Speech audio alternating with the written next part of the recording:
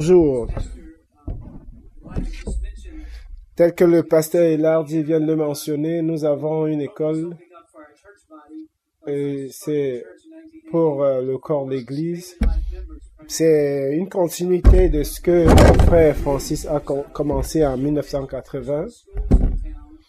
Il y a très peu d'écoles de chrétiens dans la ville. Et nous avons la liste des gens qui veulent venir dans cette école et nous voulons vraiment que cela soit dans un contrôle strict. Donc, si vous êtes intéressé à être par l'école, nous vous demandons d'appeler l'école pour être embarqué immédiatement. Donc, c'est une bénédiction. Dans votre bulletin, vous avez certainement vu. Donc, nous avons des classes qui sont déjà remplies. Nous aurons à ajouter d'autres classes. Si vous avez un jour à penser à enseigner, peut-être que votre passion c'est d'enseigner. Chaque année, nous avons des enseignants qui sont dans la transition. Donc, si vous êtes intéressé à enseigner, nous vous encourageons également à appeler l'école. Parce que c'est important d'avoir des chrétiens enseignants, donc avoir des chrétiens qui ont un CV, du moins des enseignants qui ont un CV chrétien. Donc une dernière chose avant qu'on entre dans la parole de Dieu ce matin, c'est que nous parlons depuis des groupes ici à l'église. Donc ceux qui sont des dirigeants de groupes, je vous prie de vous avancer. Donc,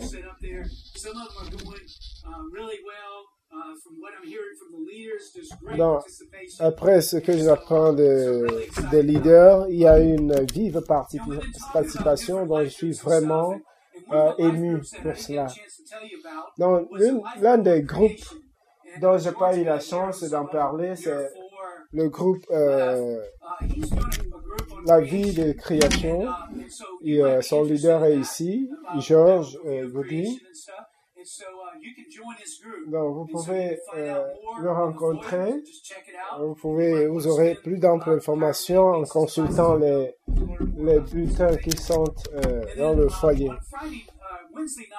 Et dimanche nuit, je vais dire vendredi nuit,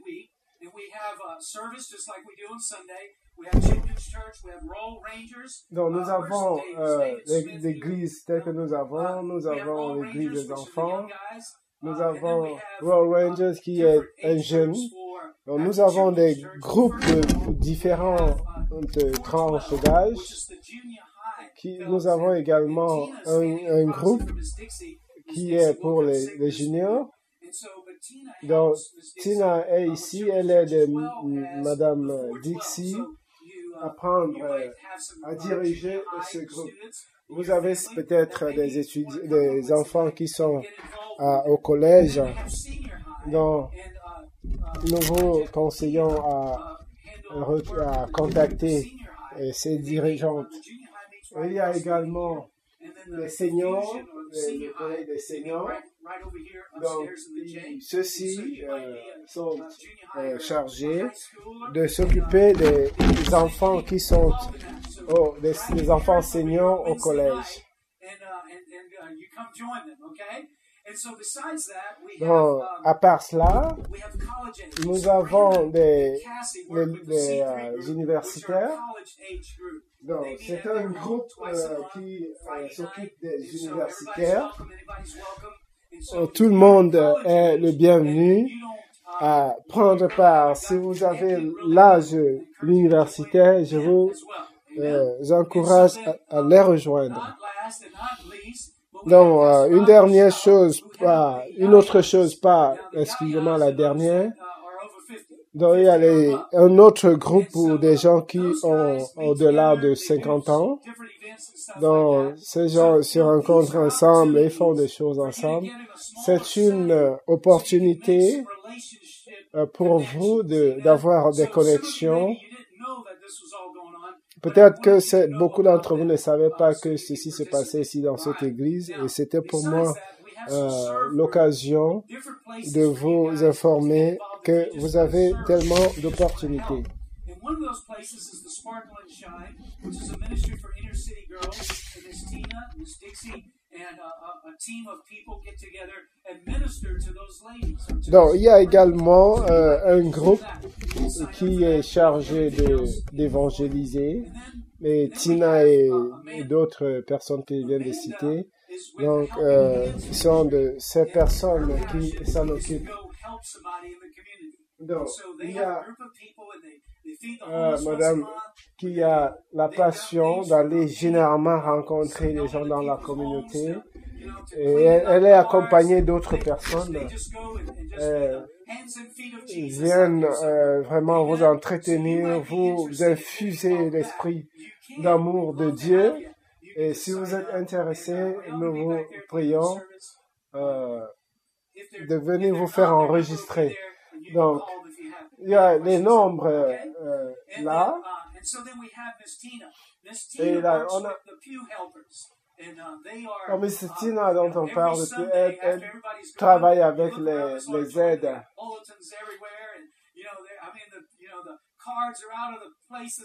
Donc, souvent, vous voyez un désordre terrible. Ces aides viennent pendant la semaine, marchent un peu partout, essaient de ranger, mettre tout dans l'ordre, ramasser les papillons qui traînent au sol. Donc, cela se passe en journée. Si vous voulez faire part de cela, je vous recommande Miss Christina. Donc, ici, nous avons Dan et Cathy qui reçoivent ceux qui font dans l'intercession. Non, avant, je vais vous le dire comment ça se passe. Avant toute prédication, pendant que je suis ici en bas, il y a des gens qui intercèdent pour nous là-haut et qui demandent au Seigneur de m'inspirer, de prêcher tel que selon son onction.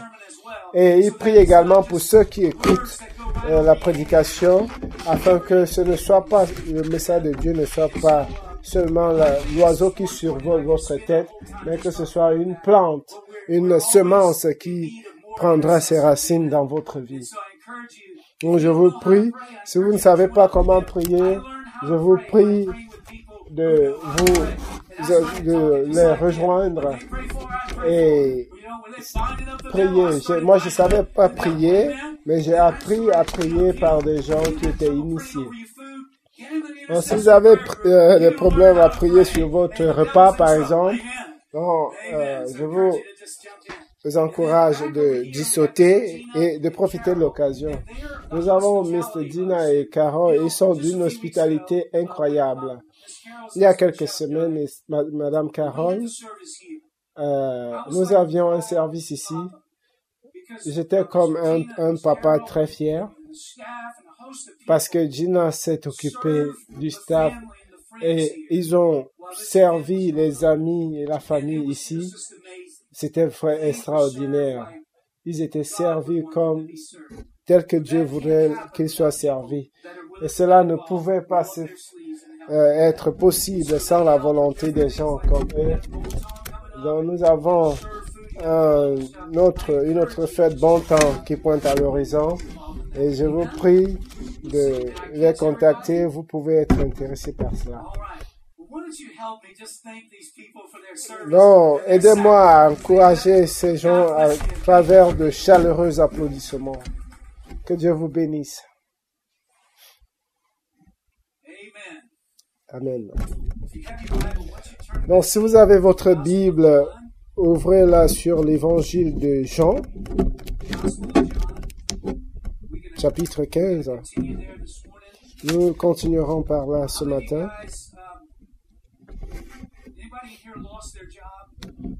Quelqu'un a-t-il perdu son travail ici avec tout ce qui se passe avec le prix de l'essence et tout?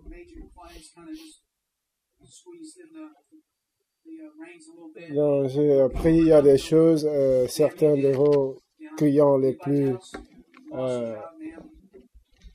vous aussi.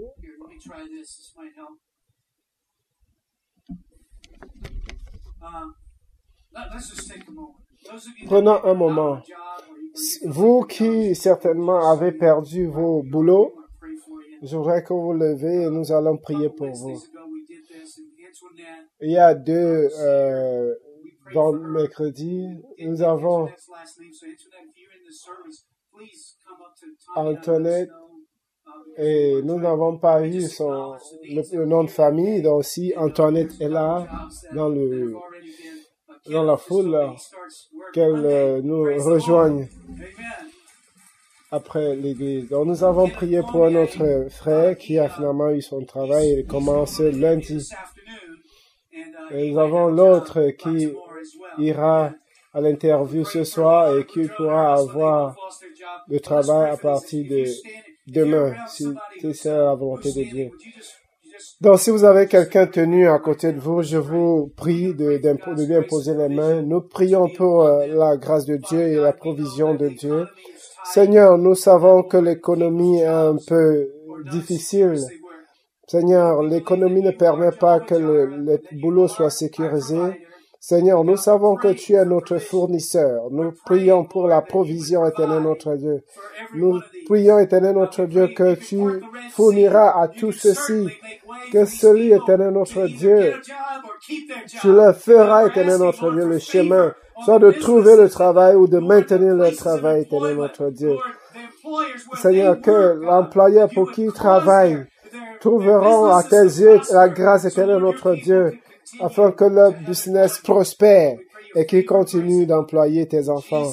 Nous prions pour ta grâce au nom puissant de Jésus. Amen. Si vous avez appelé l'église, si vous avez perdu votre travail, et faites-nous savoir quel genre de quelle est votre professionnalité, qu'est-ce que vous savez faire. Et nous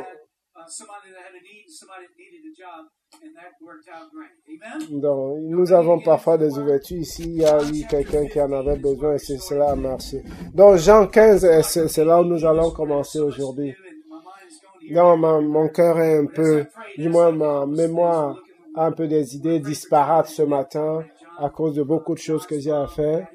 Donc, prions pour le frère, la maman de John, de Patty, qui est morte cette semaine. Prions pour elle.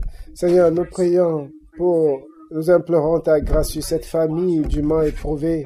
Seigneur, nous prions que tu les reconfortes, que tu, éternel notre Dieu, leur accordes ta grâce et qu'ils soient forts à travers cette dure épreuve au nom puissant de Jésus. Amen. Dans le principe de la multiplication, nous commençons une nouvelle série aujourd'hui.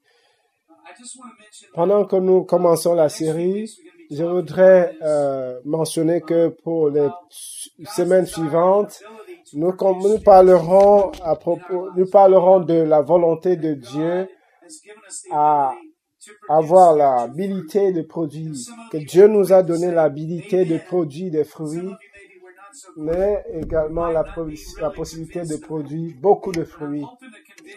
Donc, j'espère vous convaincre aujourd'hui que pendant que vous regardez ce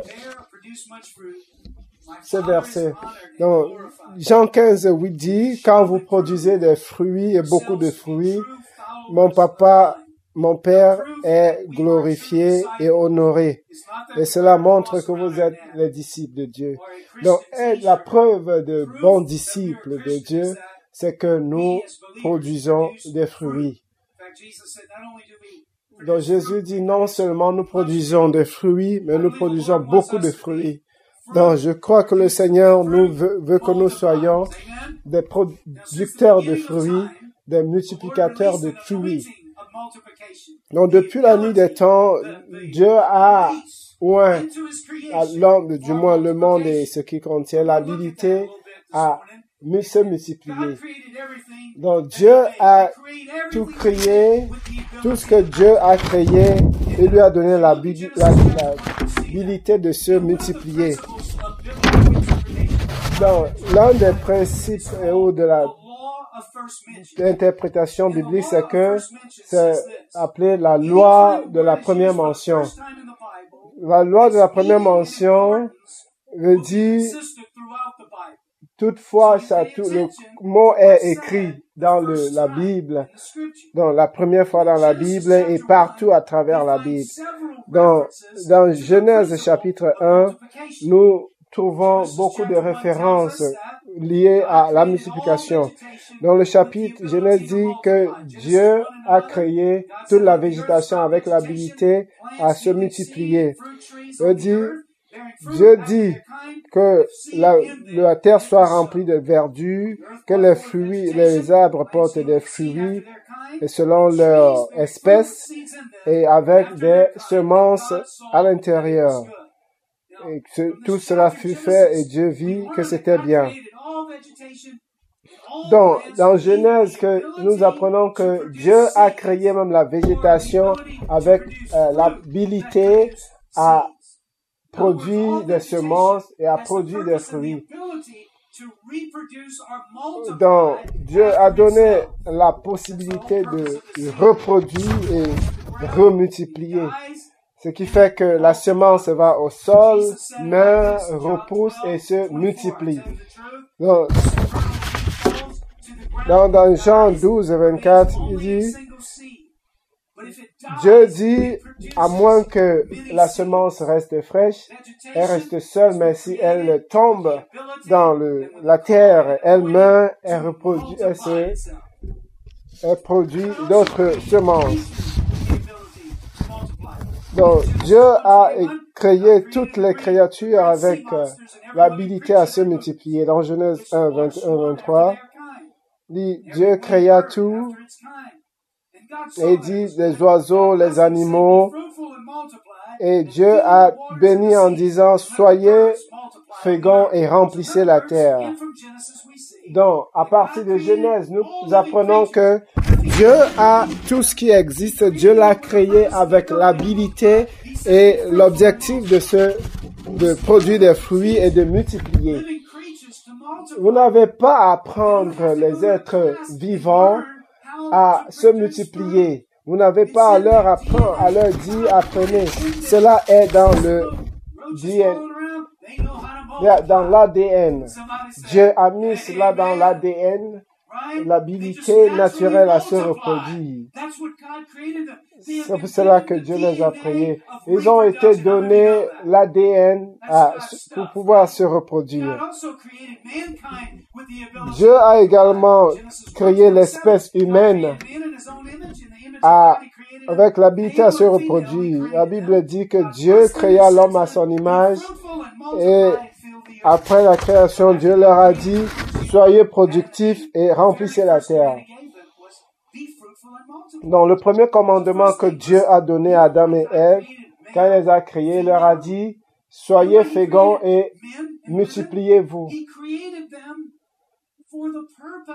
Donc, Dieu a créé l'homme dans l'objectif de procréation, de multiplication.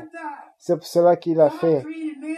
Dieu a créé l'espèce humaine avec tout le désir, tel que tout ce qu'il a d'ailleurs créé a le désir d'être reprocréatif. Cela est dans notre ADN. C'est quelque chose qui arrive naturellement, qui se passe naturellement, supernaturellement, parce que Dieu l'a dit sur nous. Quand Dieu a appelé Abraham, il a rapidement dit sur lui que lui a révélé son intention. Il a dit, je suis Dieu Tout-Puissant, marche devant moi et je te donnerai le pouvoir de multiplier et remplissez et vous serez le père de la multitude. Combien d'entre vous savent que Abraham est le père de la foi? Donc Dieu déclarait à Abraham qu'il sera celui-là qui va se multiplier jusqu'à donner des nations. Vous vous souvenez de ce que Jésus a dit à ses disciples? Quand il les a appelés, il a dit l'objectif.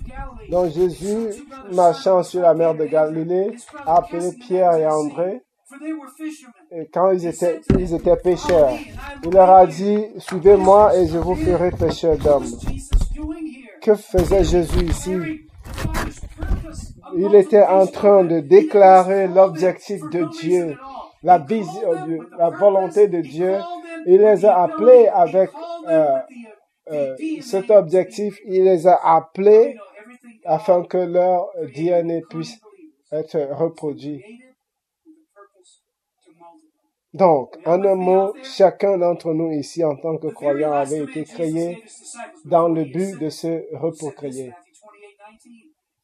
Donc, dans Matthieu 28, 19, Jésus dit, « Allez, faites de toutes les nations les disciples, baptisez-les au nom du Père, du Fils et du Saint-Esprit. »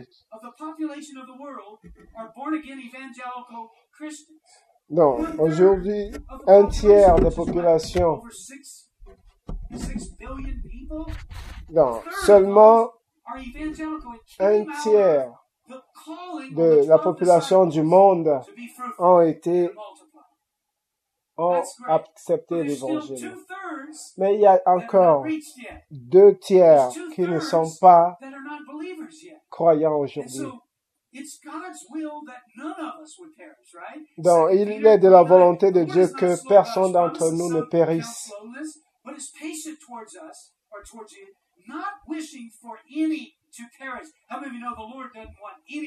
Donc, Dieu ne veut pas que l'une de ses créatures éprouve des difficultés, qu'elle périsse.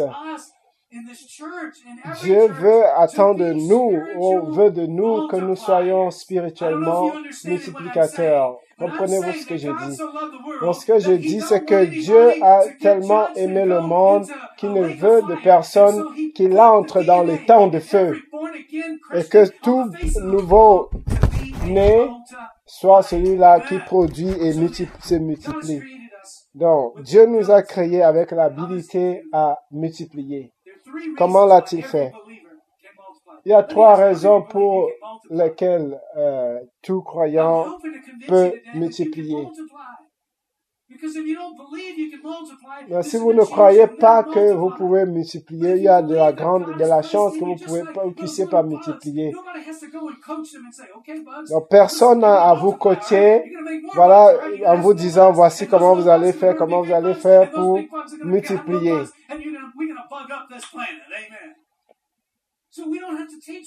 Nous n'avons pas à apprendre ou à enseigner les méthodes de procréation, de multiplication. Dieu a créé l'Église, nous a créés afin que nous soyons productifs et multiplicateurs. Tout croyant avait été appelé à multiplier. Combien d'entre vous savent que Dieu vous a appelé à faire quelque chose? Dans Matthieu 4, 19, Jésus dit, « Suivez-moi, je vous ferai pécheurs d'hommes. » Combien d'entre vous savent que c'était pas seulement pour ses disciples, c'était pour tous les disciples qui viendraient vers Jésus. Dieu nous appelle. En d'autres termes, il dit, personne d'entre nous n'a décidé. Je pense que je veux être un enfant, du moins un homme de Dieu. Si Dieu n'avait pas amené votre cœur vers son esprit, vous n'aurez jamais eu envie d'aller vers Dieu. Donc, être à Dieu aujourd'hui relève de l'appel que Dieu a fait sur vous. Donc, être appelé dans son royaume, c'est la vie qui vaut mieux que toute autre vie. Donc, Dieu ne nous a pas appelés ex nihilo, il nous a pas appelés pour rien, il nous a appelés parce qu'il nous avait destinés à un objectif précis.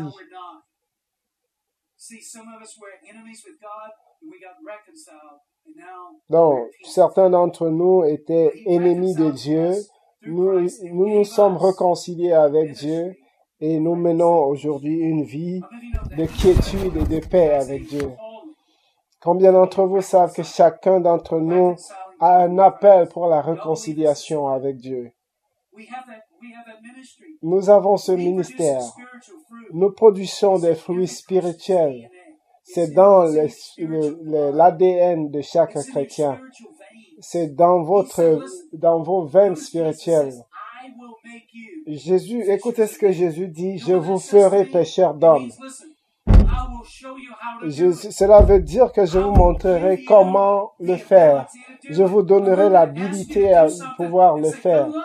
Je ne peux pas vous demander de faire quelque chose. Je vous dis bonne chance. Non, je vous appelle pécheur d'hommes et je vous apprendrai comment être pécheur d'hommes. Donc, si vous voulez être un gagnant d'âme, donc vous devez apprendre. Vous appelez Dieu et on vous montrera étape à étape la procédure à pouvoir gagner des âmes. Dieu ne prend pas absolument, ne cherche pas ceux-là qui ont des dons, qui ont fait des études de théologie, qui ont fait des études approfondies en quelque matière que ce soit. Non, Dieu, il vous appelle et s'il s'agit d'un don, cela vous sera donné pendant que vous êtes sur votre chemin. Il n'a pas besoin de superstar. 2 Corinthiens 5:18 dit, donc, Dieu choisit les choses les plus bêtes du monde pour leur donner la sagesse, les choses les plus faibles qui renforcent, les choses qui n'ont aucune valeur et qui valorisent. Moi, je suis qualifié à être ces choses qui ne représentent rien. Mais merci Seigneur, parce que nous n'avons pas à être superstars. Nous n'avons pas à être aussi charismatiques et avoir l'habilité à parler aussi clairement. Et donc Dieu ne cherche que les personnes qui sont normales. Et ceux-là sont qualifiés à travailler pour Dieu. Loué soit Dieu parce que je peux être utilisé par le Maître. Dieu a choisi ceux-là qui péchèrent. Il aurait dû dire, vous tuez le poisson. Il a dit, venez, je vous ferai pécheur d'hommes. Dans Matthieu 8, verset 18, il dit, toute l'autorité m'a été donnée. J'ai le pouvoir sur la terre et dans les cieux. Tout doit être soumis à moi. Je ne joue pas le second rôle. Je suis le principal. Dieu a tout le pouvoir et l'autorité. Et parce qu'il a tout le pouvoir, et moi je vous donnerai parce que j'ai ce pouvoir et cette autorité, je vais vous en donner la possibilité à accomplir votre tâche. Donc Dieu vous donne l'habilité, vous donne le don spirituel dont vous avez besoin pour évangéliser aux hommes de Dieu.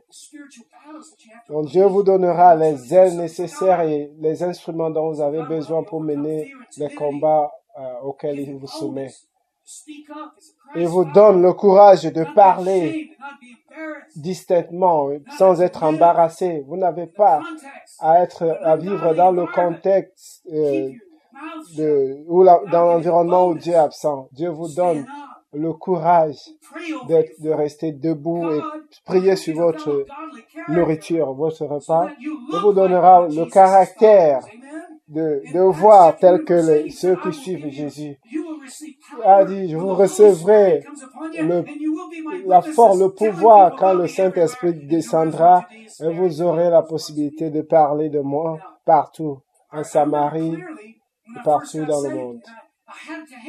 Clairement, quand je venais d'être sauvé, j'avais à passer du temps avec les collègues, mais tellement il y avait de la pression C'était trop intense. Ils savaient qui j'étais. J'étais noyé, plongé dans tout ce qu'on faisait ensemble avec eux. Mais soudainement, j'ai changé. Je pouvais sentir la pression. Et je voudrais pas qu'ils sachent. Quand ils m'appelaient, allons à tel endroit, je leur disais, j'ai d'autres plans. Et l'Esprit me demandait, pourquoi ne leur dis-tu pas, je dois me rendre à l'église.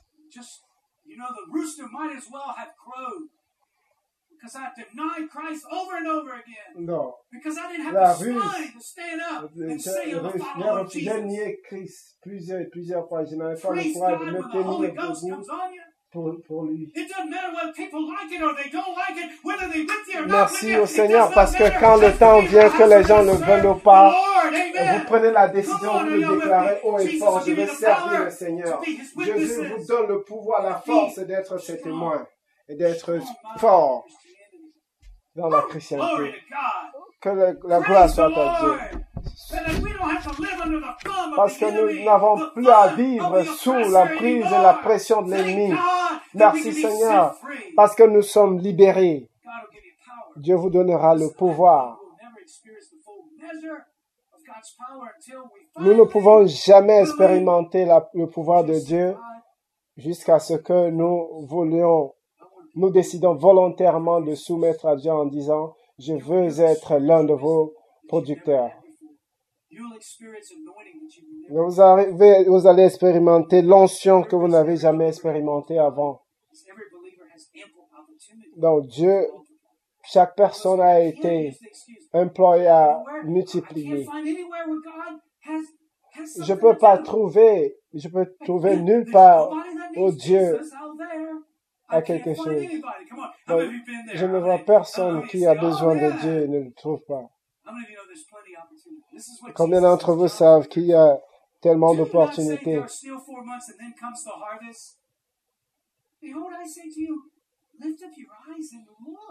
Donc, levez vos yeux et regardez. Regardez le terrain. Tout est déjà prêt pour la récolte. Il dit, levez-vous. Jésus dit, ne dites pas que vous attendez alors que la récolte est déjà là. Nous savons les champs, le terrain dont il parlait, c'était le terrain des âmes. Il dit à ses disciples, il dit, il y a tellement de récoltes, mais il y a très peu de travailleurs. Donc Jésus dit que la récolte est grande. Donc je vais vous demander, avez-vous déjà eu l'opportunité de partager votre foi? Combien d'entre vous savent qu'au moins 5 personnes ont perdu soit la force, ils sont dans la dépression. Si vous ne connaissez pas 5 personnes, venez me parler et je vais vous montrer plus de 5. Ils sont partout. Nous venons de mentionner que rien que le tiers de la population du monde est sauvé. Il y a 2 tiers qui ne sont pas. Il y a donc la récolte est abondante. Donc, Jésus dit, le véritable problème, ce n'est pas l'opportunité, le véritable problème, c'est la pénurie de travailleurs, c'est le manque de travailleurs. Il dit, regardez comment les gens souffrent, comment les gens sont bastonnés. Ils n'ont pas de guide, il n'y a pas de leadership. Ils sont comme des brebis qui s'égarent, qui sont dans la déperdition. Ils ont besoin d'un berger. Le Seigneur a dit, j'ai besoin de plus de travailleurs. D'ici, pouvez-vous prier afin que le Seigneur envoie plus de travailleurs dans le champ. Donc Dieu cherche les travailleurs qui veulent multiplier. Il cherche les travailleurs qui ont la volonté. Écoutez, nous n'avons pas le temps de rester assis en disant, je n'ai pas la couleur de cette peinture, je n'ai pas la température. Donc, en tant qu'Église, nous devons retrousser nos manches et foncer pour le travail de Jésus. Que dites-vous? Que dites-vous? Donc, 10 d'entre vous sont avec moi. Amen.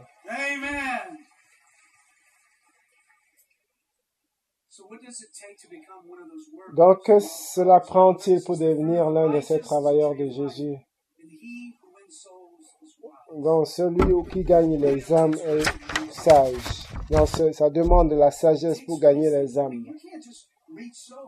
Donc, vous ne pouvez pas atteindre les âmes sans intelligence, sagesse.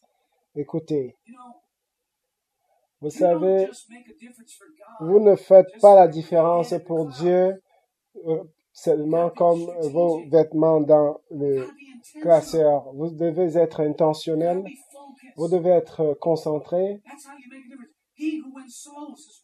Celui qui gagne les âmes est sage. Celui qui encourage les autres est sage. Celui qui encourage à faire la différence et amène les gens vers Dieu est intentionnel. C'est celui qui est concentré. C'est pas celui qui est aveuglé par les choses du monde et qui mène une vie totalement décousue.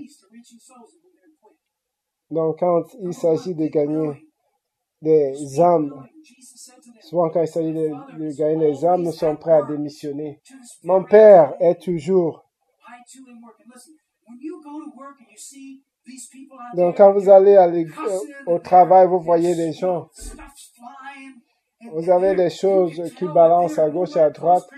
Donc, vous pouvez vous dire que ceux-là ne sont vraiment pas des chrétiens. Vous les regardez, vous dites, oh Seigneur, je ne sais pas si Dieu peut les changer. Si Dieu peut me changer et que j'étais tout ce que je viens de décrire, il peut changer celui avec qui vous travaillez. Donc, celui-là peut être celui sur qui Dieu est en train de travailler maintenant. Vous savez ce que je sais? Avant que je ne devienne chrétien,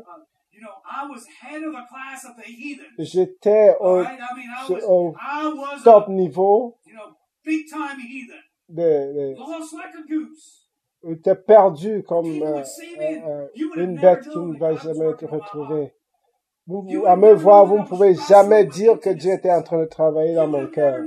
Vous ne pouvez jamais dire que j'étais désillusionné par la vie et je faisais apparaître comme tout allait très bien et à l'intérieur j'étais mort. Il y a des gens dans la communauté aujourd'hui, ils sont dans les bureaux peut-être à côté de vous, ils peuvent être seuls là, vos plus proches, et ils ont besoin du travail de Dieu. Les gens ont soif et faim de la parole de Dieu pendant qu'ils vont dans de nouvelles locations. Ils ont de nouveaux boulots.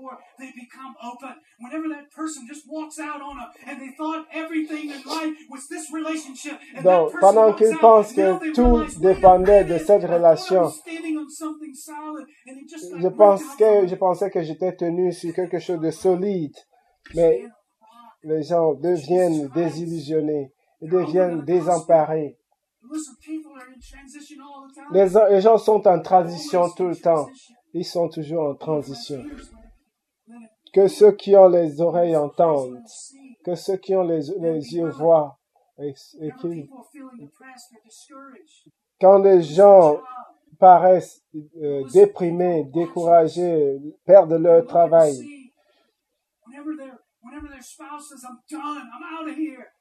quand le mari, l'épouse dit, l'époux dit, ça va, je sors, je ne peux plus supporter ceci. Il marche avec cette douleur. Si nous pouvons seulement être sensibles, Dieu nous montrerait à travers son esprit que la cité est en train de chuter et il nous amènerait autour d'eux. Donc, premièrement, nous devons vouloir, deuxièmement, être normal. Donc, ça semble bizarre. Je me souviens, quand j'étais pas chrétien, je voyais ce que les chrétiens faisaient et je me disais, mais ils ont tellement perdu leur mémoire. Moi, je comprenais rien. Combien d'entre vous n'ont jamais été cognés par la Bible?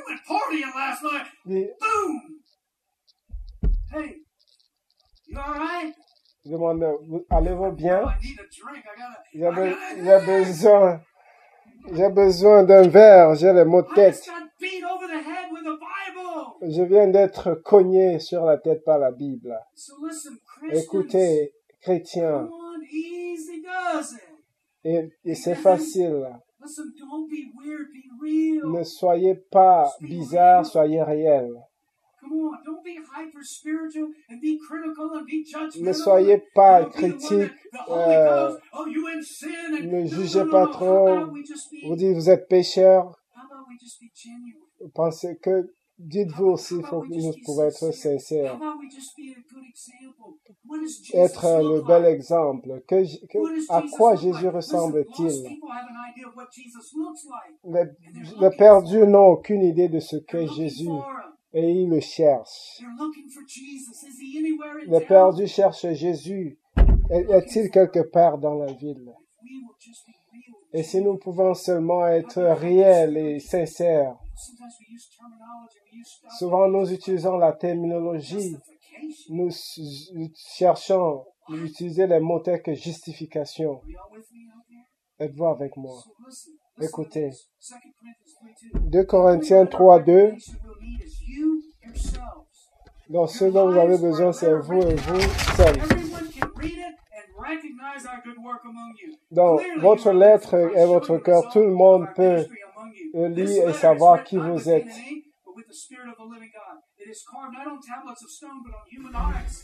Donc, cette lettre n'est pas sur la pièce, c'est sur les cœurs des humains. Donc, nous avons mis une banderole. Et combien d'entre vous, très peu de gens sont venus à l'église.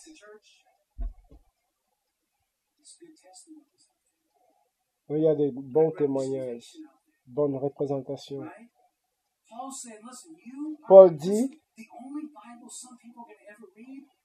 la seule Bible que des gens auront à lire, c'est vous. Vous êtes la meilleure version, la bonne traduction. Dieu veut nous utiliser. Soyons normaux. Soyons sincères. Laissons l'amour de Dieu prendre place dans notre vie. Et finalement, nous trouvons être amical. Vous ne pouvez pas amener les gens vers Dieu si vous n'avez pas l'apparence amicale. Les gens ne vous écouteront pas ou ne chercheront même pas à suivre le Dieu que vous servez. Non, la première étape pour amener les gens vers Jésus, c'est être amical. Vous n'avez pas à avoir un doctorat ou un diplôme en théologie, sociologie, ou bien celui un professionnel de nom. Tout ce que vous avez à être, c'est être ami, être amical. Donc, quand quelqu'un est en souffrance dans votre lieu de travail, vous êtes le premier à venir vous tenir, exprimer votre compassion. Vous ne le jugez pas, vous l'encouragez et vous l'aidez. Je crois que nous pouvons faire la différence ici. Je crois que nous pouvons multiplier. Croyez-vous avec moi? En conclusion, dans Matthieu 9:10, donc on avait invité Jésus à dîner avec lui. Matthieu a invité Jésus à dîner avec lui, accompagné d'autres collecteurs d'impôts. Donc, Jésus lui dit, je veux que tu montres le pardon, que tu montres la miséricorde pour ceux qui ont péché, pour ceux qui t'ont offensé. Jésus, on demande à Jésus, que fais-tu? Tu passes le temps avec ces collecteurs d'impôts. Non, les spirituels ne pouvaient pas, ou les croyants, selon leur tradition, ne pouvaient pas passer du temps avec des pécheurs. Non. Donc, on va peut-être dire, Jésus marche avec les pécheurs, moi je vais aussi aller, je m'en vais au club, je m'en vais à downtown, passer du temps avec des amis. Le problème, c'est quel est le motif, quel est l'objectif. Nous devons nous poser la question, est-ce que c'est mon objectif de passer le temps avec ceux qui sont perdus dans le monde, ou alors il est de mon devoir de marcher avec eux en tentant de les amener à Dieu. Et Dieu a tellement aimé le monde qu'il a donné son Fils, son seul et unique Fils, afin que tous ceux qui croient en lui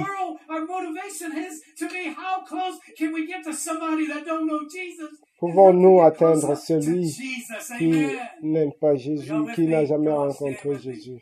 Je crois que Dieu est en train d'élever la multitude. Dieu veut que nous multiplions. Combien d'entre vous sont volontaires voudraient être utilisés par Dieu pour multiplier? Donc, vous n'avez pas à apprendre, vous ne verrez jamais un arbre qui apprend à produire, puisque c'est dans son ADN, il produit instantanément. Donc, Dieu veut nous aider à être plus près. Il n'avait pas de plan B, il n'a pas de plan B. Son plan, c'est nous, et c'est nous qui devons avoir le travail accompli. Donc, combien d'entre vous se portent volontaires? Fermez vos yeux. Présentez-vous à Dieu. Demandez-vous, Seigneur, que faire pour Jésus? Prenons part au jeu. Juste où vous êtes, dites, Seigneur Jésus, je veux être de ceux-là qui sont embarqués dans le bateau. Dieu est en train de travailler, il veut que nous soyons dans le jeu. Il veut que nous fassions la différence dans notre vie. Dites seulement, Seigneur, je veux. Demandez à Dieu, Seigneur, aidez-moi à être normal. Ne permettez pas que je sois aussi élevé dans mon esprit. Seigneur, aide-moi, Seigneur Jésus, à être réel, à être sincère, à être transparent, à être un bon exemple. Ta représentation, Seigneur. Demandons-le au Seigneur à nous aider à être amical, pas être froid et timide. Demandons à Dieu de nous rendre généreux, compassionnants et éternels notre Dieu, ceux qui écoutent les autres. Seigneur, imagine que chacun d'entre nous ici puisse atteindre ne serait-ce qu'une seule personne, peut aider une seule personne à venir près de Jésus. Seigneur, cela ferait une grande différence dans le monde. Je crois que nous pouvons, Seigneur. Seigneur, aide-nous aujourd'hui. Aide-nous, Seigneur Jésus. Je veux parler à quelqu'un là. La personne vient peut-être à l'église depuis 30 ans et vous permettez à l'église, à l'ennemi d'empiéter sur votre vie. C'est des gens qui sont critiques, ils n'ont pour principale chose que rechercher leur intérêt. Si vous connaissez Jésus, vous serez l'exemple. Vous montrerez le reste de l'église, celui que peut être le vrai disciple de Jésus. Laissez les excuses de côté pour ne pas être ceux-là qui participent à la multiplication. Donc, prenez part au jeu. Ne vous éloignez pas. Donc, retroussez vos manches et avancez Il dit, Seigneur, Dieu a certainement des gens qui veulent gagner à travers vous. Merci, Seigneur, pour ta grâce. Dès que vous êtes là aujourd'hui, vous dites, je suis de ceux-là qui sont déprimés. Je ne suis même pas dans le jeu. Je ne suis même pas croyant aujourd'hui. Je veux l'être. C'est pour cela que je suis à l'église aujourd'hui. Je veux devenir. Priez pour moi. Si c'est vous, levez vos mains. Je veux prier pour vous. Si vous n'avez pas encore abandonné votre vie à Christ, vous ne pouvez pas prier pour ceux qui ont besoin de la... Okay, I see your hand. Anybody else? I see your hand. Anybody else? Sir, I see your hand. Anybody else? Come on, this is your opportunity. Come on, the Lord is reaching out. He's reaching out to you right now. Now listen, pray this prayer with me. Listen, those of you that raise Priez avec moi, vous qui avez levé vos mains. Seigneur Jésus, je sais que je suis pécheur. Je te demande de me pardonner. Je te demande de me nettoyer, Seigneur. Aujourd'hui, j'abandonne mon cœur. J'abandonne ma vie à toi, Seigneur Jésus. Aide-moi, Père, à mener une vie chrétienne. Merci, mon Seigneur. Merci, Seigneur Jésus, de m'accepter dans ta famille. Au nom puissant de Jésus, j'ai prié. Amen. Amen. Donc, si vous avez fait cette prière pour la première fois, je vous prie d'avancer. Et nous serons là, nous avons des instruments avec lesquels nous pourrons vous aider afin que vous soyez accompagnés dans ce voyage. Vous avez reçu ce message. Je pense que je l'ai prié durement, je l'ai prêché durement aujourd'hui. L'avez-vous reçu? Combien d'entre vous croient que vous pouvez faire la différence? Seigneur, bénis tes gens, ton peuple.